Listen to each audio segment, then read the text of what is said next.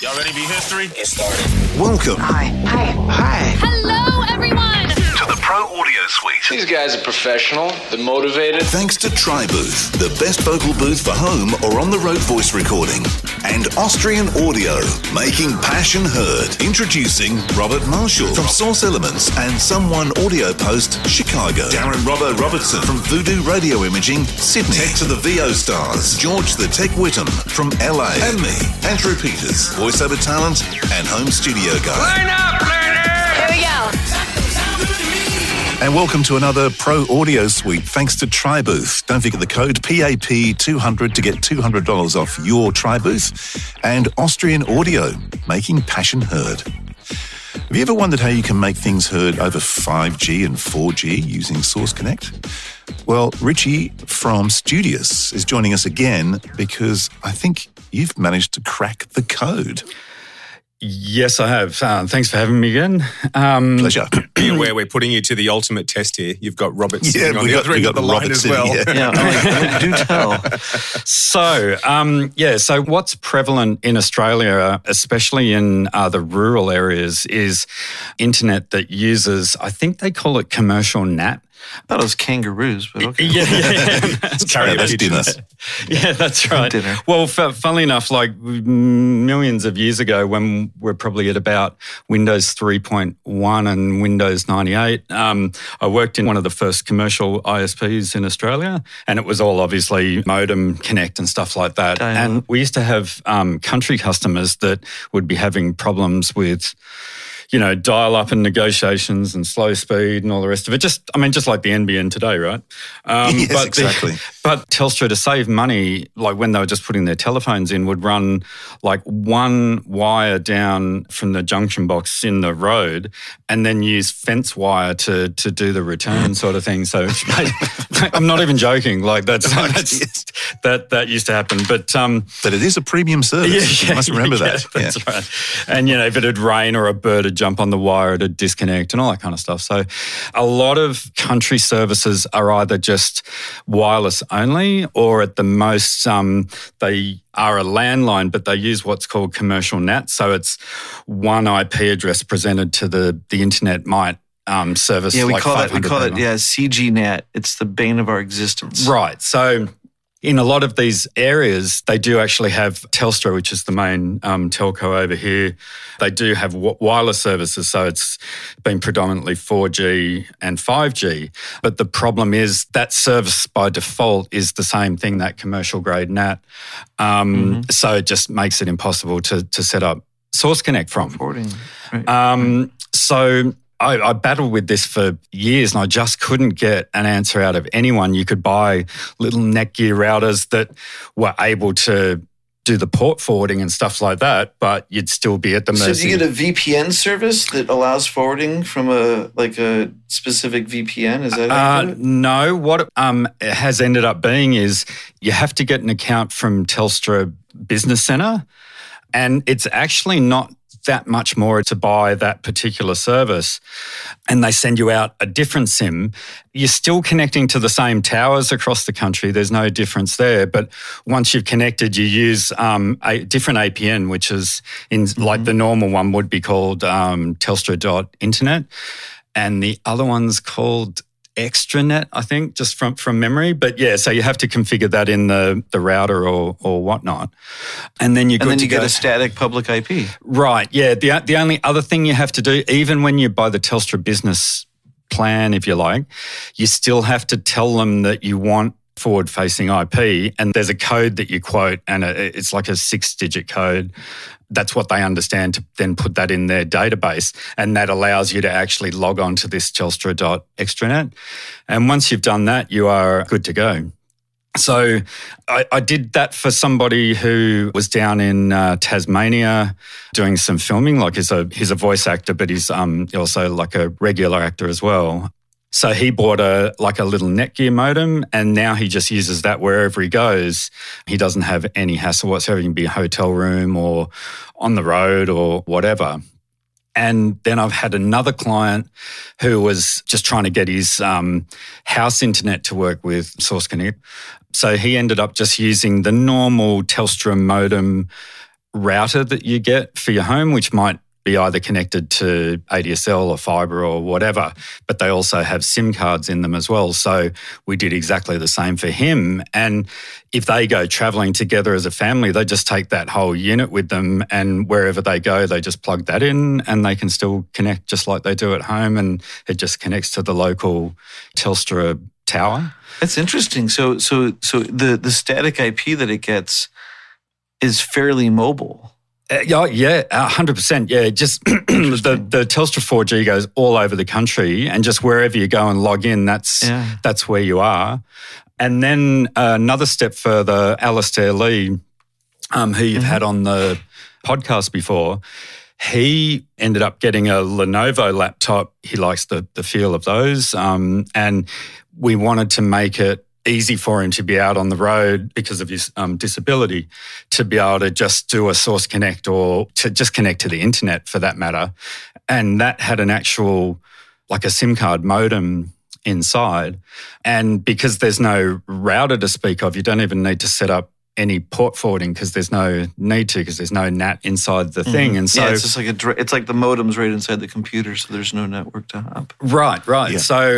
So for him, he's obviously we've got good internet for him at home and like good Wi-Fi network and stuff like that. So if he's just on his normal machine doing the Source Connect, it just all works. But if he wants to use his laptop for Source Connect at home, he just turns off the Wi-Fi in the laptop and it switches over to 5G, I think his one is. So it'll be either 4G or 5G, whatever is available through the tower. And yeah, he's good to go. So it's like how much does it cost for the business service? I can't say for sure, but it's no more than just your normal sort of house one. It might be like maybe 10% or 20% more, but I just can't tell. I just can't say off the top of my head. In the States, like the way it goes is, I think Verizon charges like a one-time $500 fee, I believe, and I think Sprint charges like $5 or $10 a month for a static IP. Right. I'm not too sure what the other carriers do. Well, Sprint is now T-Mobile, so whatever they do. Yeah, like if like for example, this is just like if you're paying $80 a month for your phone data or something like that, like a data plan, the business one might be like 90 or 100, and to flick the IP on isn't any extra charge. So we'd had some luck with different carriers around the country just providing, like Optus in some areas were doing everyone gets an IP, but it was really hit and miss. So this was the first concentrated effort that we made, and I was calling all the ISPs. We were onto the telecommunication ombudsman. That didn't bear any fruit. And then it was just, I saw some weird post on some weird forum about the Netgear router and this little code that needed to happen and be on Telstra Business, and it finally clicked. But yeah, it was pretty stressful trying to work out if there was actually a way, and that's what it was, yeah. So the other problem is IPv6. Sorry, Andrew? I was going to say that would that work in the States? Yeah, so it's the same idea. If you have a cell phone carrier, 9 times out of 10, you're being put through their little private network. So far, we haven't seen too many carriers. Typically, if you're wireless, you're going to get natted. And if you're not wireless, still with most of the cable providers, they're going to give you a public IP address, and they're not going to put you through their little network. But that said, some of the really rural cable providers might start. I think some of them have. I think we found at least one that was using a CG NAT or a carrier grade NAT to. And the reason why is the world's running out of IPv4 addresses, and IPv6 fixes that. But technically, to go from IPv6 to IPv4, you basically have to go through a NAT, and it creates the same problem. So how do we get all the water to the other side? Yes. Yeah, because I don't know what the numbers are, but like how many IPv4 addresses are there? It's like, it's still a crap load, and we've used them all up, and that's scary. So yeah. I don't know off the top of my head, but the 6 version makes it like a zillion times more, but it's still not super prevalent either. And I remember talking about IPv6. No, but they are using IPv6 in Australia. Right, but I just mean like a wide adoption, if you like. It's not widely adopted. No. It's sort of a problem in a way. So there you go. So was that a good fix, do you think? Definitely. It's the proper fix. I thought he figured out how to get Source Connect running on an iPhone. So did I. And I was like, no, sorry. Big switch story. Yeah. Yeah. But running through an iPhone, yeah. You see, Richard, you should have said yes. You just did yourself out of a gig. Yeah. Well, yeah. Just, yeah. You could have said yes. Well, but I can't tell you how I do it. That's just right. yet. It's a trade like secret. Yeah, pay me the I cash can tell and you, I'll but let I'd you have to know. kill you. Yeah, I tell you, well, I do run a Discord server and it's only $100 a month. For membership. There you go. Yeah. Cool. And the fix is coming next month. So. Thanks for reminding me I should have a Discord server that I'm charging $100 a month to access. Yeah, we. I wonder if like Starlink would offer this. Like, can you get a static IP address from Starlink? That's a really good point. That way you could get a forwarded port in the Ukraine. Yeah. You could do your sessions. Anyway, yeah. But anyway, so that's been our technical innovation for the last 12 months. Is getting people sorted out, because there's been situations where people get onto, there's a carrier called Belong, and it's part of Telstra, and people choose it because it's cheaper, because they basically say it's exactly the same, but it's just, it's just not though, and then they use the They just take longer to answer the phone. Yeah, that's right. Yeah, I think it's just email only support as well. So hang on, I'm with Belong. What am I missing here? What's different about Belong to Telstra? Well, you don't belong to Telstra. No, I belong to Belong. I used to belong to Telstra, but they charged me too much money, so I went to Belong. No, I think it's not. I don't think it's Belong. I think it's BE space LONG.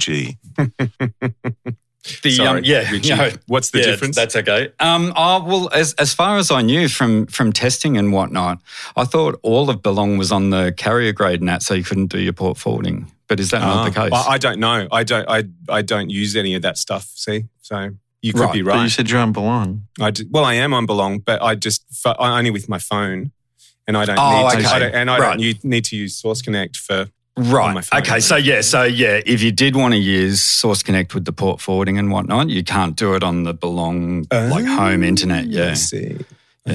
Well, I'm about to switch carriers, because you can now get. I'm on fiber to the node, right? And we've just been hooked up with all the trenches and stuff, and I can now get fiber to the premises. So I'm about to go shopping for a new provider. So yeah, cool. Yeah, so I don't know if that's a consideration, but Belong just in your normal, not ADSL, but like VDSL or whatever it's called, is not an option. Yeah, there you go. I was looking at Belong, so they're off the list. You guys talk about it being for rural areas. Well, Los Angeles is also a rural area, right? For those that don't know, it's to get good internet in parts of Los Angeles. Yeah. You need something like a 5G router nowadays. Wow. Because like my assistant, she was on DSL. That's what they could get. I was like, where are you again? Yeah. What year is this? And I know. And it was hard to get T1 lines run in certain places in LA. And sometimes when you get them run, they'd be unreliable because they were so far from whatever pole was, the last. Yeah, so she would edit a video for me, and I'm thinking, just send it on over. She's like, it says it's going to be 3 more hours. And I was like, what? And I was like, what speed are you getting? She was getting like 1 to 1 megabit a second or something upload. Wow. And so I said, go try this 5G, go check Verizon and T-Mobile. They're competing companies selling 5G network connections, and she's like, oh my gosh, it is so much faster and it is cheaper. And I was like, yeah, there you go. And I was like, I can't believe that you're in Silver Lake, a high-end neighborhood of Los Angeles, but an old one. Yeah.